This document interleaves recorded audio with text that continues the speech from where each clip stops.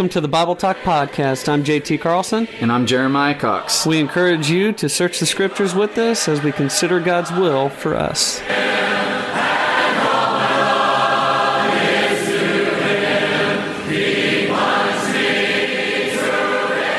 I'd like to welcome you all back to our Bible study we have here on the Bible Talk Podcast as we continue with our study in Acts chapter 3. Last time we went through verses 1 through 11 where we laid out Peter and John coming to the temple, coming to this gate called Beautiful, and seeing a lame man from birth. A man that we noted last time we see from Acts chapter 4, is 40 years old. And as a result of all these types of things, he was laid at the gate called Beautiful daily. A notable miracle was done.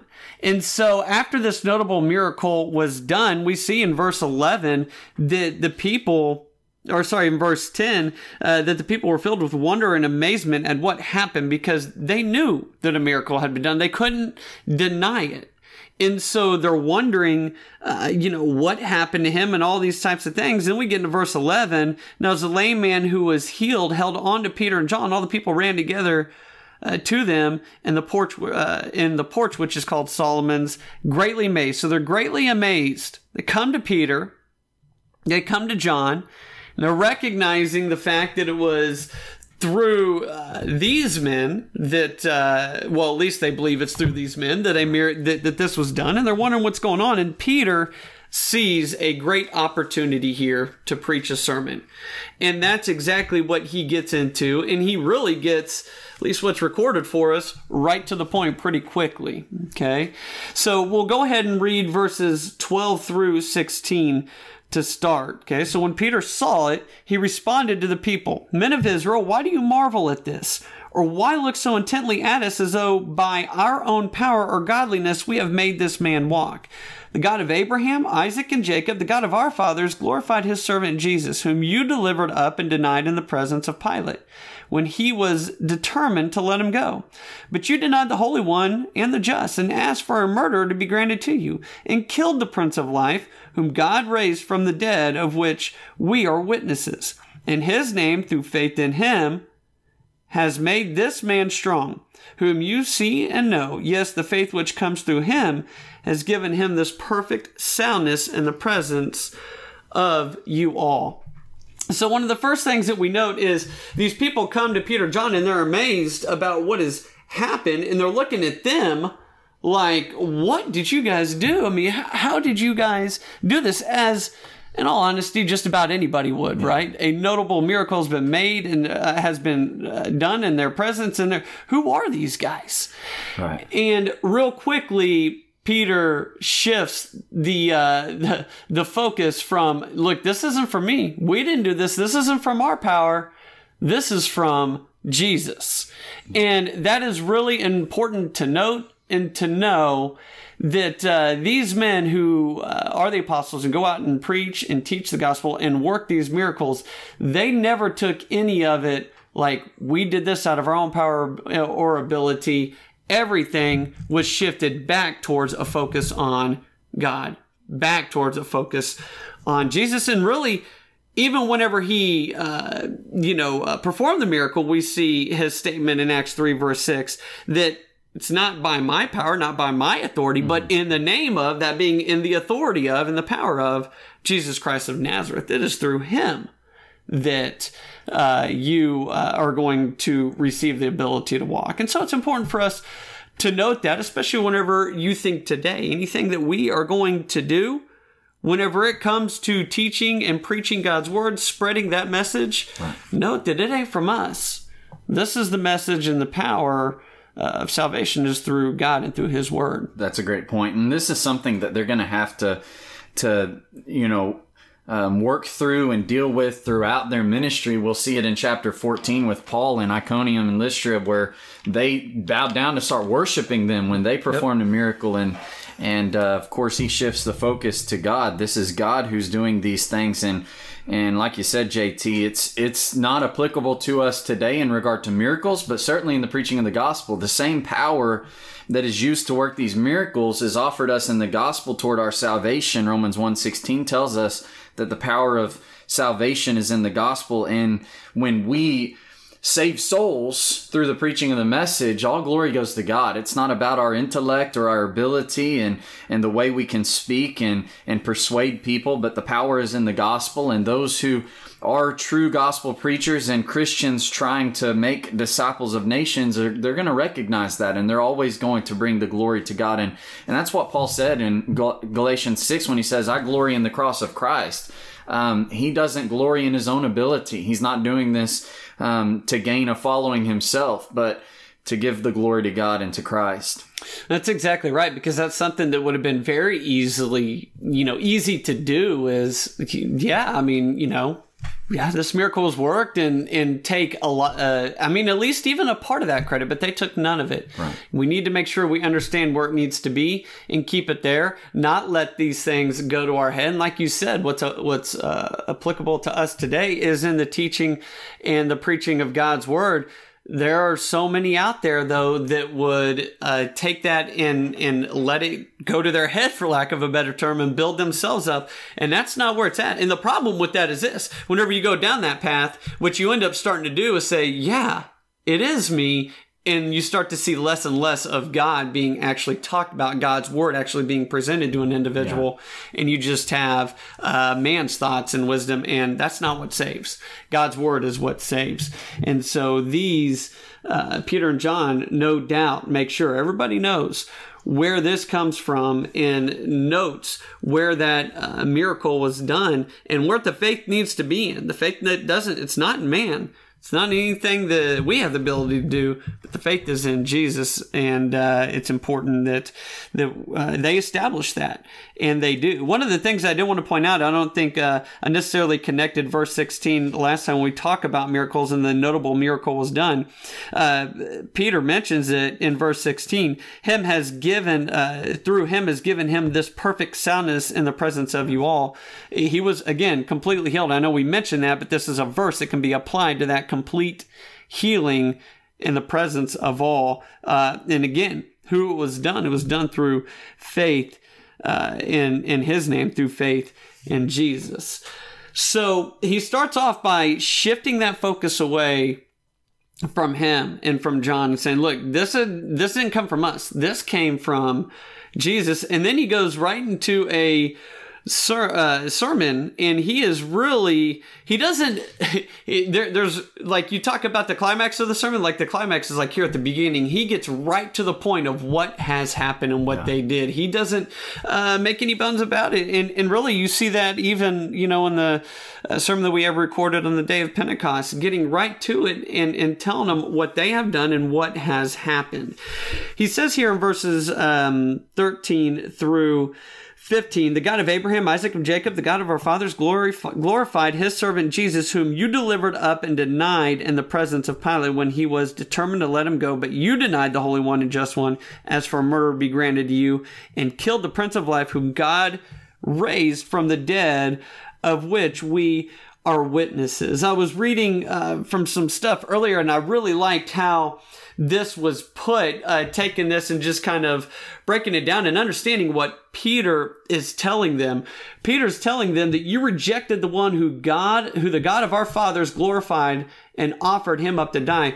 He's telling them, you rejected the one that the God of our fathers, who we all look up to, our fathers, you rejected that one who the God of our fathers glorified. And not only that, but whenever the heathen ruler, that being Pilate, declared him as innocent, you still asked for his blood. Even though somebody completely removed from him was like, this is an innocent man. You still asked for his blood. And you did this knowing that he was a just and innocent, a holy man, and asked for the release of a murderer instead. And in doing so, you killed the Prince of Life. I just thought that was really well put, as far as breaking it down for me. For whatever reason, it just kind of clicked like, man, he's really telling these people what has been done. And it was similar to what he said in Acts 2 at the day of Pentecost, but pointing out the fact that you killed the one who the God of our fathers glorified. Right, and it's important to note that in this, he's still preaching to Jews, and he's especially going to make those connections as he goes on through, and he's drawing their attention to everything they looked forward to from the Old Testament, their ancestors, their fathers, the patriarchs, all the promises and the covenants given to them, and all that was pointed to in regard to the Messiah, who they thought they were still looking forward to. And he's making all of these connections, but then he's drawing that to the connection of Jesus, as he did in Acts chapter 2. They knew who Jesus was. And on the day of Pentecost, it says 3,000 souls were added to them. 2,000 more are added after this event. We'll see in chapter 4. So 5,000 in total.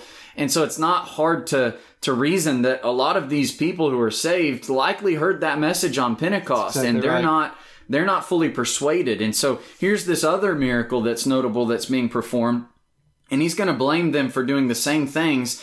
And they're not fully convinced that what they did was wrong. They thought Jesus was an imposter, but now they see something that's even more persuasive for them. And that's why Peter's connecting this. He jumped straight into, okay, I'm gonna accuse you of the same thing I accused you however long before Pentecost was when you heard that message. And now you see this miracle, which I guess for some reason is a little more convincing to you than the speaking in tongues. And we're claiming the same power from Jesus in this miracle. And so you need to start, thinking about what you've done. And that's why he's going to call them to repentance. This is the Holy One. That is the one set apart. He's the Messiah. He is just. He was innocent from sin. And he's the Prince of Life, which I find some irony in that, because the one that they actually asked to be delivered, that Pilate gave to them, was a murderer. Right. And this one is the prince or originator and sustainer, the author of life, the authority of life, the one who they looked forward to, the one who would deliver them, who would give them life, although they had a misunderstanding of what that exactly meant in the Messiah. And they killed the one they were looking for the whole time. They destroyed him. And so there's proof positive of this and this man's healing. And this is certainly going to drive the point home to them in the connection made with this miracle and attributing that power to the one they crucified. They would have to come to terms with that. No, that's exactly right. And I think you make a really good point whenever you bring out that most likely, more than likely, these people had heard that previous sermon, had seen the fact that a miracle was done with the speaking in tongues. And what it shows us, I believe, is you don't back away from preaching the truth just because somebody denies it. You keep preaching that same message and that same truth to them. That's what's going to save them, not going in a different direction. We see them continue to preach the same thing to these people and also have an understanding from our end, or those who might be proclaiming the gospel, have an understanding that God is patient, long-suffering with all, like we see in 2 Peter 3:9. And sometimes it takes saying that message again and again and again, and it'll eventually work its way on that right heart and convict that right heart. So don't be discouraged if you preach a message or if you teach and you thought, you think, man, how are they denying this? Don't be discouraged. Just keep on keeping on. Keep on preaching and teaching that message.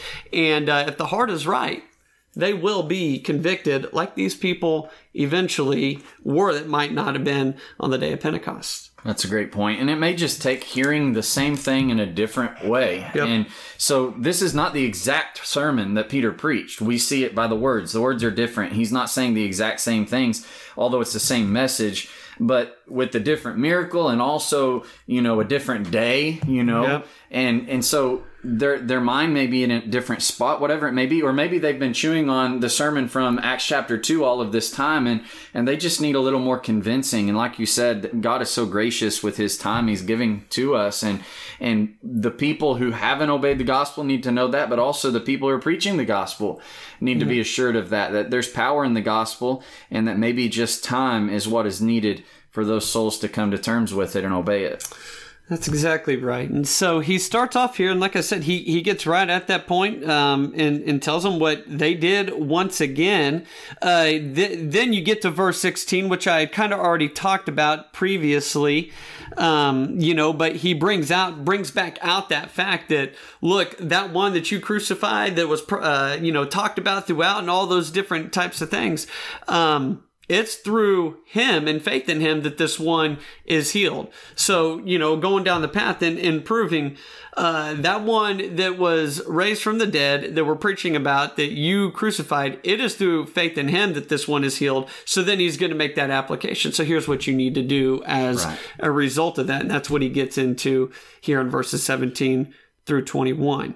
Do you have anything else on? Well, I just wanted to point out that 15? That accusation that he already brought to them on the day of Pentecost, that you murdered Jesus and he was the Messiah, it's sandwiched in by the reference to the miracle that's just occurred. So this lame man is holding on to Peter and John, not for help in walking, right, but because they just did something wonderful for him. So there's that connection being made. This man that we know is miraculously walking, he shouldn't be able to walk.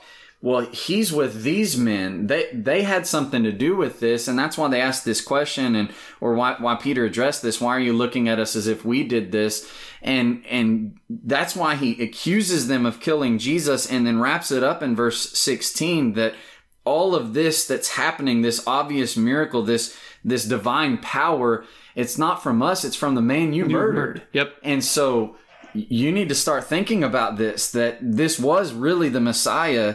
And so this is really, obviously by the inspiration of the Spirit, but this is really well done. It's laid out, and the connections being made and emphasized, that the man you killed is your God, and you need to be right with him. No, that's exactly right. And that's a real good point in bringing it all together where Peter is, bringing it back to that point of this man right here that you see, that a miracle has worked. The miracle was done through the one that you killed. And so what does that then mean to you? And that's where he gets into this application, what you need to do, what you need to understand and recognize. He says in verse 17, "Yet now, brethren, I know that you did it in ignorance, as did also your rulers. But those things which God foretold by the mouth of all his prophets, that the Christ would suffer, he has thus fulfilled. Repent therefore and be converted, that your sins may be blotted out, so that times of refreshing may come from the presence of the Lord, and that he may send Jesus Christ, who was preached to you before, whom heaven must receive until the times of restoration of all things, which God has spoken by the mouth of all his holy prophets since the world began." So he starts off saying, "Yet now, brethren, I know that you did this in ignorance, as did also your rulers." What I want us to see and understand is this: although they did this in ignorance, right? Yeah. They didn't necessarily know that they were crucifying Jesus, as in the Son of God. Right. That did not excuse them from the sin that they committed. It did not excuse them from what they did that was wrong. And we need to understand that, because there's a lot of times people that might be that are out there from time to say, well, I didn't know that was wrong. I didn't know that was a command, and all those. Just because a sin's committed in ignorance does not mean that it does not need to be corrected. And we see here a point that it needs to be corrected, that needs to be repented of, and you need to make that change from that. So, he points that out. It did not excuse them from their sin. And what they needed to do is they needed to, as we read in verse 19, repent therefore and be converted, that your sins may be blotted out. It's interesting here, right? Because we look back in Acts chapter 2, verse 38, and what we talked about from that is Peter says, repent and be baptized for the remission of your sins. And one of the things that we talked about heavily is baptism is essential. Yeah. One will come to this passage and say, well, baptism isn't essential. If it was, it would be right here. How would we possibly go through discussing that? Well, I think it's obviously parallel to chapter 2 and verse 38. He said, on each and every point, he said, repent and be baptized for the remission of your sins. Here he says, repent and be converted so that times of refreshing may come. Mm-hmm. And so repent's obviously the same. That's a change of mind leading to action. But conversion, that is turning to the one that you're amenable to in his law, the one you're responsible to submitting to, that happens in baptism. It's that turning from darkness to light and the power of Satan to God, as Paul, in recounting his conversion, said that Jesus chose him to do. Go to the Gentiles to turn them in that way. And so it's a submission to the authority of, it's where you're added to the body of Christ, and therefore you're in his kingdom, and that's a representation of authority. You're under his authority, you're under his control, and that through a willingness. It's through free will that you're doing this, and it's all laid out there from verse 38 of chapter 2 and verse 19 of chapter 3 in a parallel form. Repentance, conversion, and baptism are the same, and the times of refreshing is equal to the receiving the forgiveness of sins. And what's more refreshing than that? He didn't have to say baptized because they knew what he was saying. Yeah, and I think that kind of goes back to the point that you made. More than likely, so many of these would have already heard that first sermon, and so baptism would have already been something that they knew, right? Yeah. We read in Acts chapter 2, after the account and the baptism and everything like that, that they continued steadfastly in the apostles' doctrine. Well, what was the apostles' doctrine? Part of that would have been baptism. It would have been something that would have been practiced by these Christians. Yeah. They would have known that that would have been a thing. You know, he talks about here in verse 19 that your sins may be blotted out, right? Be blotted out, be removed. Well, we read in Romans chapter 6, whenever we see the account, Paul talking there and discussing what happens in baptism, one of the things he says is, knowing that our old man was crucified, this is what happens whenever you're baptized, that the body of sin may be done away with. Right. And you should no longer be slaves of sin. And so that body of sin, the blotting out of sin, the remission of sins, the times of refreshing, all that happens when? In baptism. He didn't need to go back and go necessarily restate that fact. That would be something that they would have known and that they would have understood as is required along with that. So, you know, he tells them, essentially what we see here is, you know, Peter's starting off that Jesus is the one who you crucified. And then he gets into Jesus, the one who offers you the forgiveness of sins. Through him, you can be made right. One of the things I do want to point out here is in this section there might appear to be a little bit of a contradiction. And I know we've talked about this a little bit before when we talked about prophecies from the Old Testament, talking about Jesus being crucified and those crucify him.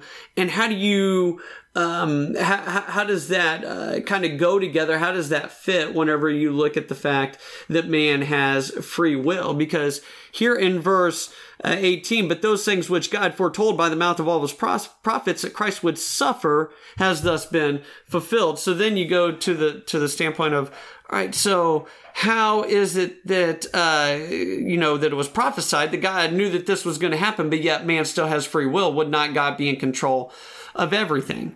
It's one of those things that we got to understand is that God knows the hearts of men and how men are going to respond and how they are going to react to things, but he can use the hearts of men to carry out his will. He knew that these hearts would be there, and as a result of that, the prophecies were done and that Christ would be one that was crucified. It doesn't have to be, what I'm trying to say, an either or type thing, right? Right, and not all rejected the Christ either. Exactly right. So it's not as if every single Jew was corrupt in their heart. There were certainly even the apostles who, in a time of turmoil and temptation and trial, you know, folded under the pressure. But, you know, in Acts chapter 1, you have all of those people that are together as believers before the kingdom is established, and they were the people who were following Jesus beforehand. They might not have done what they needed to do in full faith of stepping up and stopping him from being murdered and stuff and being murdered with him, and their faith failed to a certain degree, but they hadn't just outright rejected him. But there were a ton of people, the majority, that would, and God's always able to take the sinful decisions men makes, and if it's his will, use them to further his purposes. We see that throughout the entirety of the Old Testament, and it's no different in pattern in the New Testament. No, that's exactly right. And one of the things that I believe it does, it actually shows God's power and ability to a greater extent than him just literally being in control of everything, is for his will to still be done. Yeah. Although man has free will. And we must not forget that man has free will. It's one of the important aspects of the Bible, and one of the important aspects whenever we're talking about the doctrine of Christ. So, So he lays this out there and he talks about that. And then one of the things that he gets to is he starts talking about, in verse 22, about the prophets and the fact that this was, that Jesus was one that was prophesied about. And we kind of just talked about that. He mentioned it in verse 18, but in verse 22, he talks about, for Moses truly said to the fathers, the Lord your God will raise up for you a prophet like me, from your brethren. Him you shall hear in all things, whatever he says to you. And it shall be that every soul who will not hear that prophet shall be utterly destroyed from among the people. Yes, and all the prophets from Samuel and those who follow, as many as have spoken, have also foretold these days. And so what he's doing is going back and pointing out that this is something that has been prophesied multiple times and prophesied throughout. This isn't something that, was just this one little part that you might have missed. This thing was thrown in there, scattered out. This thing was prophesied throughout, in reference to, Moses's prophecy there. The Lord your God will raise up for you a prophet like me from your brethren. We know that Jesus came from Judah. We see that in Hebrews 7:14. We also see that at the start of the gospel accounts whenever we have the genealogy where he came from. And that he was one that is to be heard. You shall hear him in all things, whatever he says to you. We see that God gave him authority in Matthew 17, verse 5. He said, this is my beloved son, whom I am well pleased to hear him. And Jesus also said in Matthew 28:18 that he has all authority. And so this is something that was prophesied about, and then we see the fulfillment of. It's not like, hey, all of a sudden there's this man, Jesus, that's never been talked about. Now all of a sudden miracles worked on behalf of his name and we're to believe him. Go back and go look at the prophets. This is something that's been talked about throughout. And this is not something they didn't know about. That's the connection with the man Jesus that Peter and John are making. And that's to the Jews. They preach all of these things and they know everything they're talking about as far as prophecy from the Old Testament. There are some things that they didn't have a full understanding of the connection of the Messiah, like the suffering passages of Acts or Isaiah 53 and such, and so on and so forth, that they wouldn't have ever pictured the great Messiah, the king of the Messianic kingdom, being a suffering servant, but he would be some political deliverer and such with great power and would never ever fold under anybody else's power and hands. But he's pointing out to them that you murdered him, and he's kind of knocking them down, humbling them, and he's showing them that they murdered and killed the one that would always bring all of these blessings and deliverance. All of these things you're waiting for, looking forward to. The whole point of being a Jew in your mind and the blessings that afford you in contrast to everyone else in the world, everything you're so wrapped up in, you lost it all when you killed this man. But wait a second, it was done for you, and now don't reject it outright. This is an offering for you. It's being fulfilled in Jesus, and if you just believe in him, you can receive all of those things you've always looked forward to. But also you'll lose it all if you reject the one that it's fulfilled in. And so he kind of humbles them so that they can be exalted, as the scripture tells us we need to do ourselves. Get them to the realization of what they've done and what they've lost because they've done, but also the grace of God and that he's offering it to them, and it can be fulfilled in them like they always wanted. That's exactly right. And that's how he wraps this thing up, right? He goes from the prophecies and says, look, there was that seed that was promised to Abraham. That's what he says here in verse 25 through 26, that in your seed, all the families of the earth shall be blessed. To you first, verse 26, God, having raised up the servant Jesus, sent him to bless you and turning away every one of you from your iniquities. And we know that was going to be the case, that the gospel was going to be preached to the Jews in Jerusalem first, that they were going to be the first ones that it was going to be preached to. And God has raised up that servant Jesus who you killed. But there's those blessings that are there if you turn away from what you're currently doing, your iniquities, and follow him. And that's where he wraps this up, and that's where he lays out what needs to be done, right? And so we see the fact that you've sinned, right? Yeah. And you've killed Jesus. This miracle that was worked was done in his name. It's evidence that he is and who we're talking about. And this message we're giving you is truth. It was prophesied throughout, but there is still hope for you. Right. There's still that hope for you if you will believe in him, if you'll turn from your iniquities and follow him. Yeah. I just point one more thing out, that in verse 20, he gives a reason for their needing to repent and be converted. First, that their sins would be blotted out and times of refreshing may come, but also that he may send Jesus Christ, who has preached you before. And I think that's in distinction from verse 26. To you, first God, having raised up Jesus, sent him to bless you. He sent him in the preaching of the gospel to bless them, but they need to obey that gospel so that he can send him in the second coming and final judgment. And all of that, what it indicates to me, at least one of the points we can make, is that these blessings are immediate in regard to the remission of sins, but the ultimate fulfillment of being in heaven and all that this points to and the realization of our hope, we've got to live our lives. It doesn't happen until Jesus is sent again. And so while chapter 3 is such a positive chapter, really, and the preaching of Jesus and people being saved, chapter 4 picks up with the consequences of doing the Lord's will and the things that we've got to endure until Jesus is sent again. And we've got to endure them in faith so that we're right with God when he does come again. That's a real good point. And the fact that they see this notable miracle that has been done, and they're saying it's done in his name, would lead them to believe, okay, they're saying he's come back a second time. Just keep on keeping on, because they're going to have to, as you said, whenever we get in Acts chapter 4 and then in various other places throughout Acts, you see what they have to endure in teaching and preaching Jesus, but just being a follower of his as well. Right.